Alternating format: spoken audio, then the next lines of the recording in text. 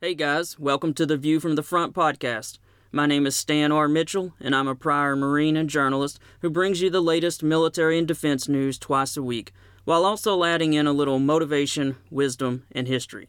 I'm also a nice guy who's working as hard as I can to unite this country. I feel like our division and animosity toward the other side, so to speak, is the greatest threat our country faces. Every week, I do my best to bridge this great divide that separates our incredible country, while also reminding each of us that most of us are being played by divisive political and news figures who are ripping apart this country just so they can reach a higher office or gain more followers and ad dollars. Most Americans are good, and we need to remember this, always. While we face great challenges as a country, America has stood together for more than 240 years. And it's only by pulling our country closer together that we can pass on a better future for our kids. We need to hold and cherish the beliefs that got us here today. Beliefs such as patience, kindness, and a strong belief that our best days lie before us. These are the beliefs that got us to this point, and they're also the kind of optimistic beliefs that will get us to a brighter future. And with that out of the way, let's get started. This is the September 27th edition of The View from the Front, and we're really glad to have you here. I'm going to try to cover several things in this episode, including some national strategy news involving the U.S., obviously, some news about Iran, some news about Russia and Ukraine, and then maybe some news about China and some tech news if we get time. Plus, as always, we'll do the motivation and wisdom at the end. So, a lot to cover, and we'll start with the strategy news that I wanted to discuss first. This news comes from one of my listeners. They didn't want to be named, but I wanted to thank this person for sending it. I get a lot of great tips from some of our listeners, and I really appreciate it. And I hadn't seen this yet. It's a video from the Army Training and Doctrine Command, which is called, goes by TRADOC or TRADOC, depending on how you hear it pronounced. But they put out a video, it's about 5 minutes long, about the threats that they are preparing for. Now, the U.S. Army Training and Doctrine Command, they're headquartered in Virginia, and they're charged with overseeing training and development of operational doctrine. And so it's about a 5-minute video. It's a great watch. I've got it in the source notes, but I wanted to discuss just a couple or three-ish things that it talked about. I just grabbed some bullet points from it. The video talks about that they see the U.S. in a return to great power competition, and that as the years pass, that we'll go from having dealt with a lot of counterinsurgency warfare, which of course we've done in Afghanistan and in Iraq after their government was dislodged, to, and they call it near peer, meaning someone that's almost as good as us, and eventually peer adversaries, which I can't imagine that means anyone other than China. Some of the things that is discussed in that video is the ability to win without fighting. Of course, that's what deterrence is. It's what everyone prefers to do. Also, to get better at standoff capabilities. As we've seen in Ukraine, more and more fighting is done from great distances, and often you'll never even see the enemy. Also discussed in it are some items such as advanced electronic warfare. We all know that every country is developing the ability to try to block transmissions of communications as well as hacking. There's obviously increased focus on precision long-range fires. We've seen how the HIMARS, or the multiple launch rocket systems in Ukraine, have completely changed that battle happening over there. The increased use of UAVs, the unmanned aerial vehicles, drones, obviously cyber attacks, and listed as possible adversaries or threats are China, Russia, North Korea, and Iran, as well as radical ideologues in the Middle East, Africa, and Asia. And Africa's something at some point I've got to talk about a little bit more. The video says that China is increasingly showing assertive behavior, and that Iran can contest the U.S. in all domains, including cyber. It goes on to talk a bit about, with Iran, that Iran has a robust cyber force, that they have ballistic missile capabilities. And, as a reminder, Iran launched ballistic missiles at U.S. bases. It's been a couple of years ago. I can't remember the exact date. I'd have to look that up. But when Trump was still president, thankfully, the American troops hit the bunkers and there were some concussions and headaches, depending on, it was kind of political, of course, about how those injuries were discussed. But at any rate, we were very lucky that missiles as large as those didn't cause more casualties. They talked about in the video Iran's ability to support, arm, and train proxies through their Quds force, and that they've done that effectively in the Middle East and elsewhere. So it goes into a bit about that. And so it ends by saying that the U.S. faces an extraordinarily dangerous world filled with a wide range of threats that have intensified in recent years, that the U.S. faces the threat of a reduced global U.S. prestige, and that U.S. forces through 2030 will likely face advanced equipment, concepts, doctrine, and tactics in flashpoints and trouble spots around the world. So it's a great video. If you've got a few minutes, you can find it in my source notes. Of course, that's at stanrmitchell.substack.com. You can watch that video, and it's a well-produced video. It's probably, I don't know if they do these every 10 years or every 5 years as they realign the Army to face whatever the upcoming threat is. But it's a great video, worth watching, and I hope you found it interesting that this is what the leadership in the Army and the Defense Department see as our likely threats in the coming years. So there you go. That's what we're realigning for. So let's move from strategic issues facing the U.S. to the protests that are starting to get more and more serious over in Iran. They began 7-8 days ago when a 22-year-old Kurdish woman was taken by the morality police and was taken to a detention center to be educated, but during some of that abuse, she died, and the Iranian government claims she had a heart attack, and of course, the folks who knew her, her family, and others claim that she was beaten by officers and killed. Either way, she ended up in a coma for 3 days, and as that news started to come out about her death, the population has become, just overcome with anger, really. You can see all kinds of videos that have been on Twitter and YouTube, and it's honestly pretty impressive bravery by many of these, especially the women seem to have been leading this. It's as if they finally had enough of some of the strict morality police who can see a woman who has any hair, showing, and they can just beat the woman for, breaking some of their Islamic laws that they have there. And the women have just had enough. So they've been cutting off their hair. They've been burning their hijabs, which is their head coverings. And there's been dozens of cities with protests that is being met by violence from police and authorities. Depending on which news story you read, there's been more than 40 killed, maybe more than 70-something I read in another story. But definitely a lot of unrest, and there's a lot of uncertainty going on. The U.S. government has sanctioned some of the folks involved with the morality police and some of the leaders.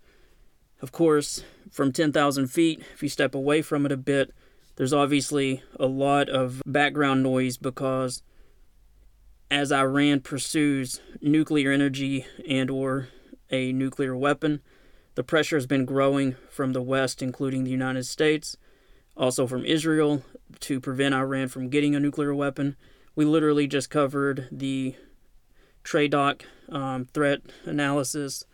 Iran is considered a serious threat. There have been obviously incidents just even a few weeks ago. I mentioned on a podcast they were still in drones. So there's always constant tension with Iran. So this is definitely something to keep an eye on. I hope that the people there can rid themselves of an unjust government and find some type of more free society, whether it's a democracy or whatever that might be. But I know that a lot of the Iranian people have been under strict government laws that many don't support. And we'll keep an eye on that. I'm not sure what will end up happening. Anyone who says they know what's going to happen, they're probably not telling you the truth. No one really knows. So either the Iranian government will continue to use police forces and military forces and live ammunition to put this down, or maybe like the Arab Spring, they might kill enough innocent civilians that the civilians decide to do more than just protest. So we'll keep an eye on that. That's all I know at this time. That's all pretty much anybody knows, but we'll see what happens. Now we move to Ukraine-Russia news, and I have to break a promise I said that I would not do anymore, and that is discuss nuclear weapons. But it is just incredible how much nuclear weapons have been discussed since the last episode. And so I just need to say one thing about it. My position remains unchanged, that the likelihood of use is very low, but Putin and the Russian authorities are seeing that every time they mention them, the media in the West absolutely freaks out. And so that adds pressure to our government to be careful to avoid nuclear weapons or World War III or whatever horrible thing. And so he is effectively constantly bringing them up. We'll share one quick thing that I found in a Financial Times article, and this just summarizes again what I have said. And it says, the logistics of deploying nuclear weapons is complex, time-consuming, and would be easily picked up by Western intelligence satellites. That means that Putin can intensify the nuclear threat by taking several steps before getting to the point of actually using the weapons. It would also allow the West to adjust its preparedness. And then there's a quote from a professor, Simone Miles, who's an assistant professor at Duke's University's Sanford School of Public Policy. And Simone says, Russian nuclear weapons are staged in hardened shelters across the country. The process of transitioning to readiness, mating warheads to delivery platforms, would generate a great deal of observable phenomenon for U.S. intelligence. And goes on to say that Washington or our government would, as these things started to happen, make very clear how bad an idea it would be. There was also an interview from the Secretary of State that again emphasized there's lots of ongoing discussions with various government officials in Russia warning them not to do this. So again, I don't think this is going to happen, but I think Vladimir Putin has figured out that he can scare the West and basically take advantage of an ill-informed public by ginning up fear. So I think that's what's happening. Moving along, let's talk about the mobilization news. As you recall, Vladimir Putin called up 300,000 reservists. He said in his speech it would mostly be folks who had past military experience. The mobilization has gone disastrously. They've been grabbing people who didn't have military experience. There have been some people wrongly grabbed. There have been protests. And there have been quite a few videos circulating on social media that initially it was stated that these Russian soldiers would receive 2 weeks training. And if you recall in a previous podcast, I explained how in America our basic training and boot camps are at least 2 months, sometimes 3 in the Marine Corps. And then even after that, you get additional training, even if you're going to be infantry. It takes a while to learn how to do all the skills involved in being a good warfighter. And Russia had said at the time they'd give them 2 weeks. Well, since then, turns out you didn't quite get 2 weeks if you were one of those called up.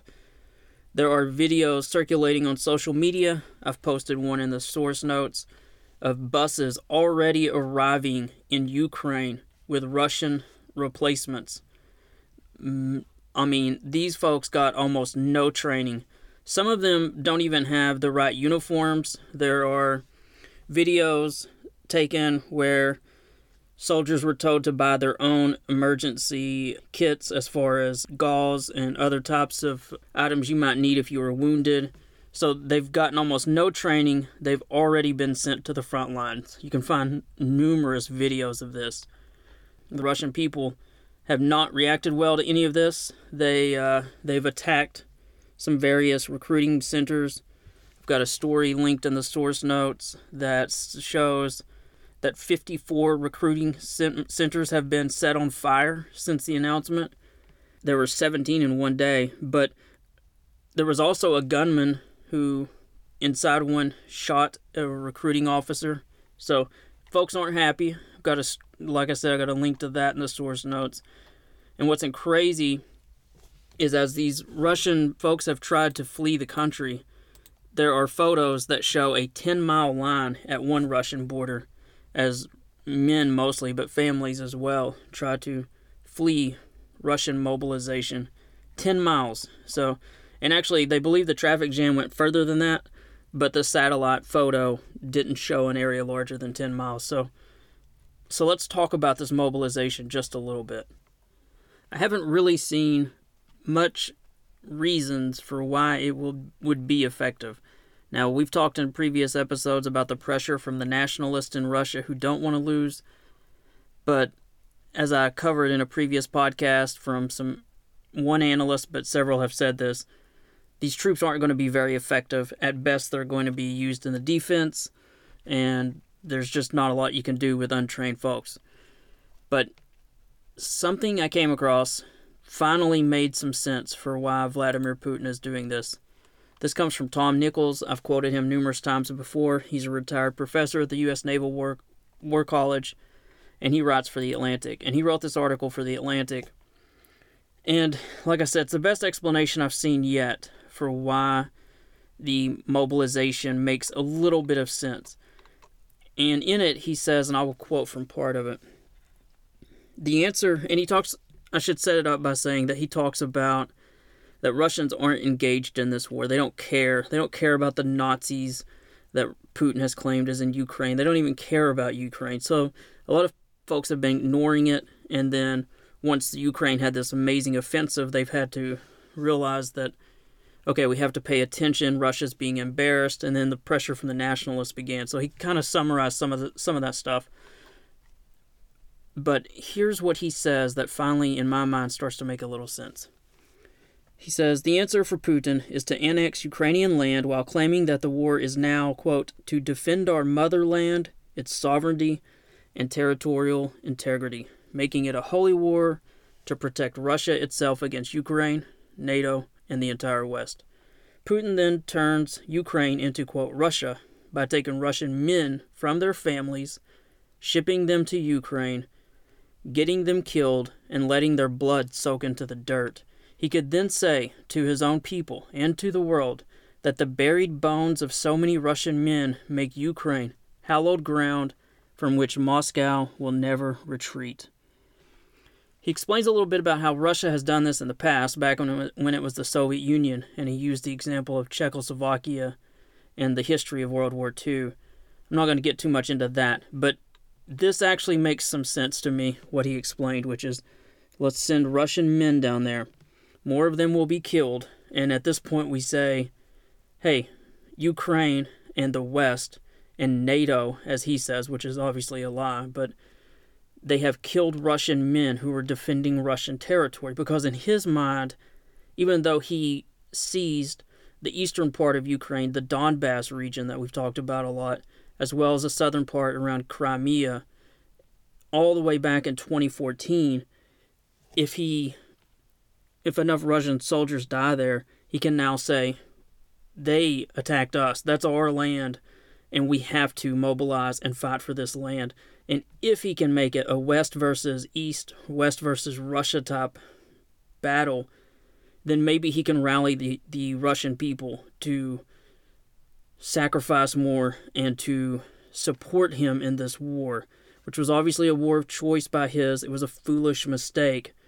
But the Russian people historically have shown that they will bear great sacrifices as part of a national call. And so I thought that was just a brilliant point that Tom Nichols has made.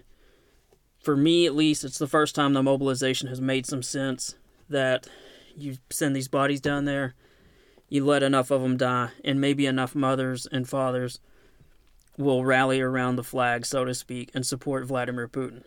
There's also the other risk, of course. If enough of these men are killed, then maybe the people will rally against Putin. But at this point, Putin knows he's playing a losing hand, and so maybe that was the thought he had when he announced this mobilization. Love to hear your thoughts on that. You can always email me, reach out to me on social media. I love hearing from you guys, but I'd love to hear your thoughts if you think that might actually explain it. There are two more things I want to throw in about Ukraine, but before we do, let's do this. Just a quick reminder, if you love what you're listening to, please consider subscribing. Make sure to visit my website, stanrmitchell.substack.com. Again, that's stanrmitchell.substack.com. From there, You can subscribe to the show by email so you'll never miss a show. All of my podcasts are free, but if you really want to be a rock star and support what we're doing, you can sign up at my Substack for $5 a month. You can cancel that at any time. Not only will that help make this work sustainable, but it will also get you the Tuesday post on Tuesday. Those Tuesday posts are available to everyone, but they're delayed by 1 day unless you're a paid subscriber. It's my hope that this small delay will encourage my big-time fans and supporters to throw a few bucks in the hat to support what we're doing here if they can.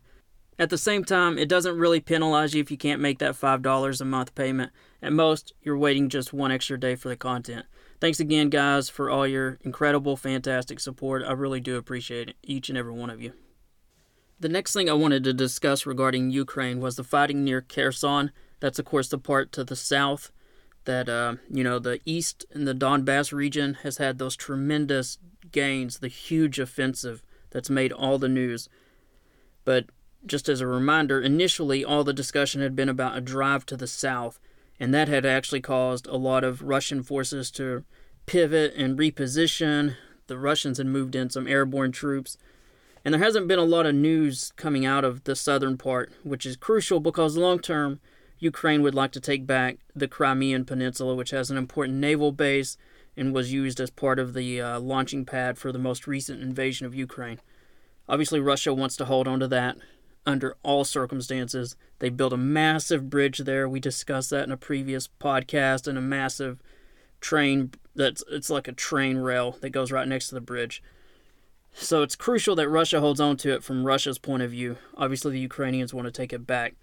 I wanted to just highlight a little bit of the fighting that's happening there that the New York Times had a great article about because, like I said, there has been fighting that's been continuing. It's been ugly and bloody, and some of Russia's best troops are there. And because, as I said, the Ukrainians had talked about going south, the Russians have really prepared their defenses there. So let me just read this. The fighting is grinding, grueling, and steep in casualties, perhaps the most heartbreaking battle in Ukraine right now. Russian forces are deeply dug in here. The Russians have built formidable defenses, trenches zigzagging along irrigation canals, fortified bunkers, pillboxes, foxholes, even tank trenches carved out of the earth by bulldozers and covered with concrete slabs that enable the Russians to blast shells from positions that are very difficult for the Ukrainians to hit. Despite the high stakes, there is little face-to-face combat between the two sides, like there was in the early day of the war in the suburbs of Kyiv, the Ukrainian capital. Each Ukrainian soldier along the southern front carries an assault rifle, but few have fired their weapon. So that's all I'm going to read of that article. But the article talks about that, we've talked a lot about drones, and basically this fighting in the south is, and there's videos you can see of it online, there's just a lot of indirect fires, what it's called in the military.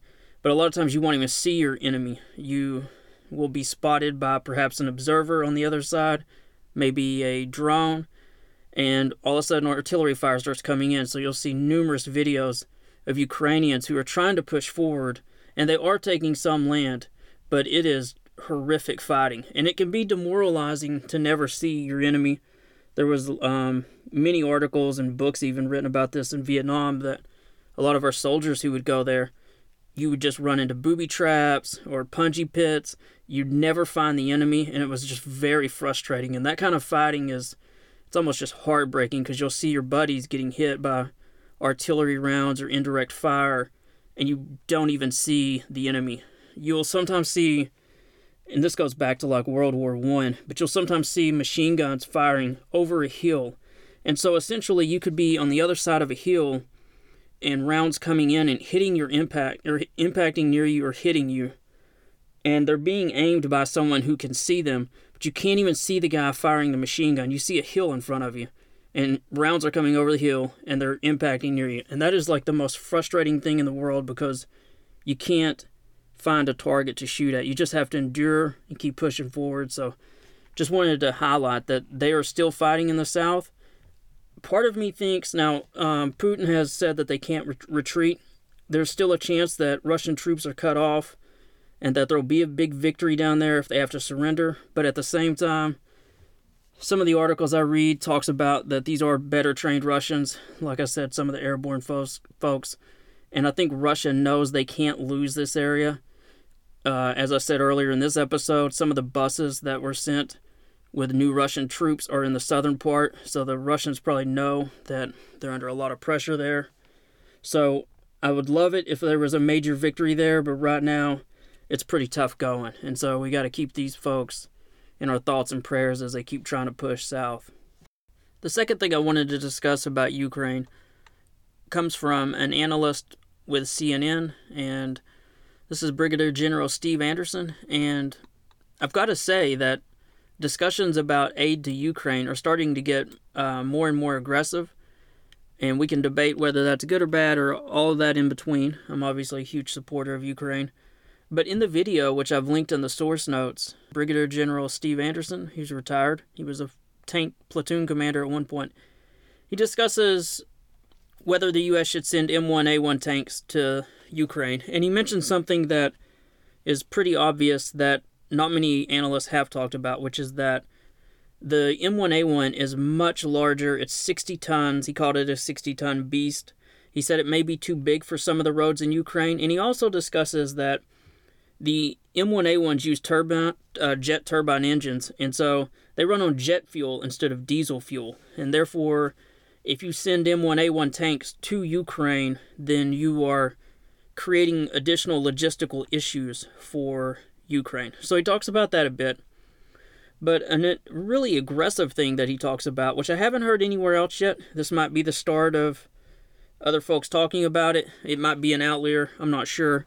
But I haven't seen this anywhere else, is that he said that it's time for the U.S. to just begin discussing having U.S. contractors on the ground in Ukraine. Now, he's not talking about paramilitary, folks helping Ukraine.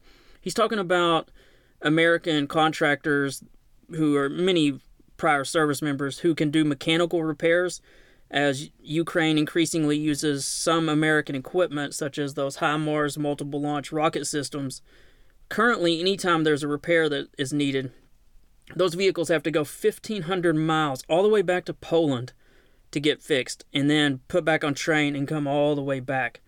And this can take up to 30 days. And so he's suggesting that it's time we start discussing putting U.S. contractors who can repair some of these vehicles in Ukraine, probably in the capital, Kyiv, nowhere near the front lines, but allow them to make some of these repairs so that these fighting equipment can get back to the front in a much more timely manner. So I hadn't seen that mentioned anywhere else. I'll keep my eyes peeled for it. If you guys have, definitely send me a link or email or reach out to me on social media, but we'll see if that's just an outlier or if that's the start of a more serious discussion about putting actual American folks there to repair some of these vehicles. All right, so let's move away from Ukraine and let's talk about a little bit of tech news. I've got an article in the source notes at my Substack about how the Navy is going to be using a drone to refuel fighters to allow for deep strike capability. That's a great article. And also in that section, I've got an article from a link from Task and Purpose, which is a military news site, about an F-15 fighter that had to basically landed safely without a wing, which sounds too impossible to believe. But I got the article there, and it explains how you're supposed to land at about 150 mile per hour. He brought it down at around 300 mile per hour because obviously the plane's missing a wing. So I've got those under the tech news. Both of those are two great articles to go take a look at if you get a moment. And I think you'll get something from both of those. All right, guys, so it's time for the best part of every podcast, the motivation and wisdom section. As I say every week, I'm just going to read these. You can find all these folks on social media and follow them, and I think you'll get something from them. So first one's a quote from Michael Jordan, and the quote is, "I can accept failure. Everyone fails at something, but I can't accept not trying." That's a good one. So failure is okay, but not trying, not okay. So saith Michael Jordan. Okay, next one. Fall in love with the grind. Yeah, I like that one a lot. Fall in love with the grind. Next one. If you correct your mind, the rest of your life will fall into place. That's a pretty good one. We all know you got to be mentally tough. Next one. Do it because nobody believed in you. I like that one a lot. I think all of us have been pushed a bit by those who didn't believe in us, have we not? Okay, next one. Success is the sum of small efforts, repeated day in and day out. That's another good one. Next one. Pain really changes you. Again, it's pain really changes you. It's a really good one, too. I will say, I think all of us, we've all gone through things, especially emotional things sometimes. And if your life's not in the right alignment, sometimes you have to literally hit rock bottom and go through pain in order to make changes to your life that you need to make, right? I think it's a hard life truth that we all have to, at some point, learn. And it really seems like the only way to learn that one is to learn that one the hard way. Next one. Normalize losing arguments on purpose so you can go on with your day. I thought that one was funny. So normalize losing arguments on purpose so you can go on with your day. It's a good one. Next one. Always remember to fall asleep with a dream and wake up with a purpose. It's a great one, isn't it? Always remember to fall asleep with a dream and wake up with a purpose. And then I always like to end with this one. Be the reason someone smiles. Be the reason someone feels loved and believes in the goodness of people. I think that's a great one to end every podcast with. And with that, thanks for joining us this week on The View from the Front. If you can, consider at some point becoming a paid subscriber. The View from the Front is a reader-supported publication. The best way to make this work sustainable and to help improve it is with a paid subscription. But at the same time, free ones are appreciated too. As a reminder, please be kind and try your best to love your fellow Americans. Let's all work together to unite this country. And also, please try to be a better person each and every day. Try to be kinder on social media and how you interact with others with whom you disagree. And if you've got a dream kicking around in the back of your mind, go after it. If you have that friend or family member that you know you should reach out to, who you haven't talked to in a few months, reach out to them. And finally, if you're one of those awesome military folks listening out there, if you need help, please reach out to someone. Call a friend or a family member. Do it for us all. We've lost too many of the greatest folks that this country has produced to suicide, so I'm asking you to be brave once more and show some vulnerability. Take a deep breath, breathe, call a friend or family member, one of your fellow veterans, someone who can help. There's obviously hotline numbers as well that you can call. With that, I appreciate each and every one of you, every tweet, every share, every email that I get. I can't tell you how much those mean to me. Also, if you haven't already put a rating on some of the social media places that you listen to us, whether it's Apple Podcasts or some of the others, if you could drop a rating, that'd be great. We're trying to get those up because I've heard if you get them up to 30 or 40, then the algorithms take over. So that'd be a great way to help out. And so thanks again, guys. I love each and every one of you. Please join me again in our next episode. Stay safe until then. You guys are the best. And as always, don't forget to check out my books. You can find all 11 of them on Amazon. And with that, I'm out.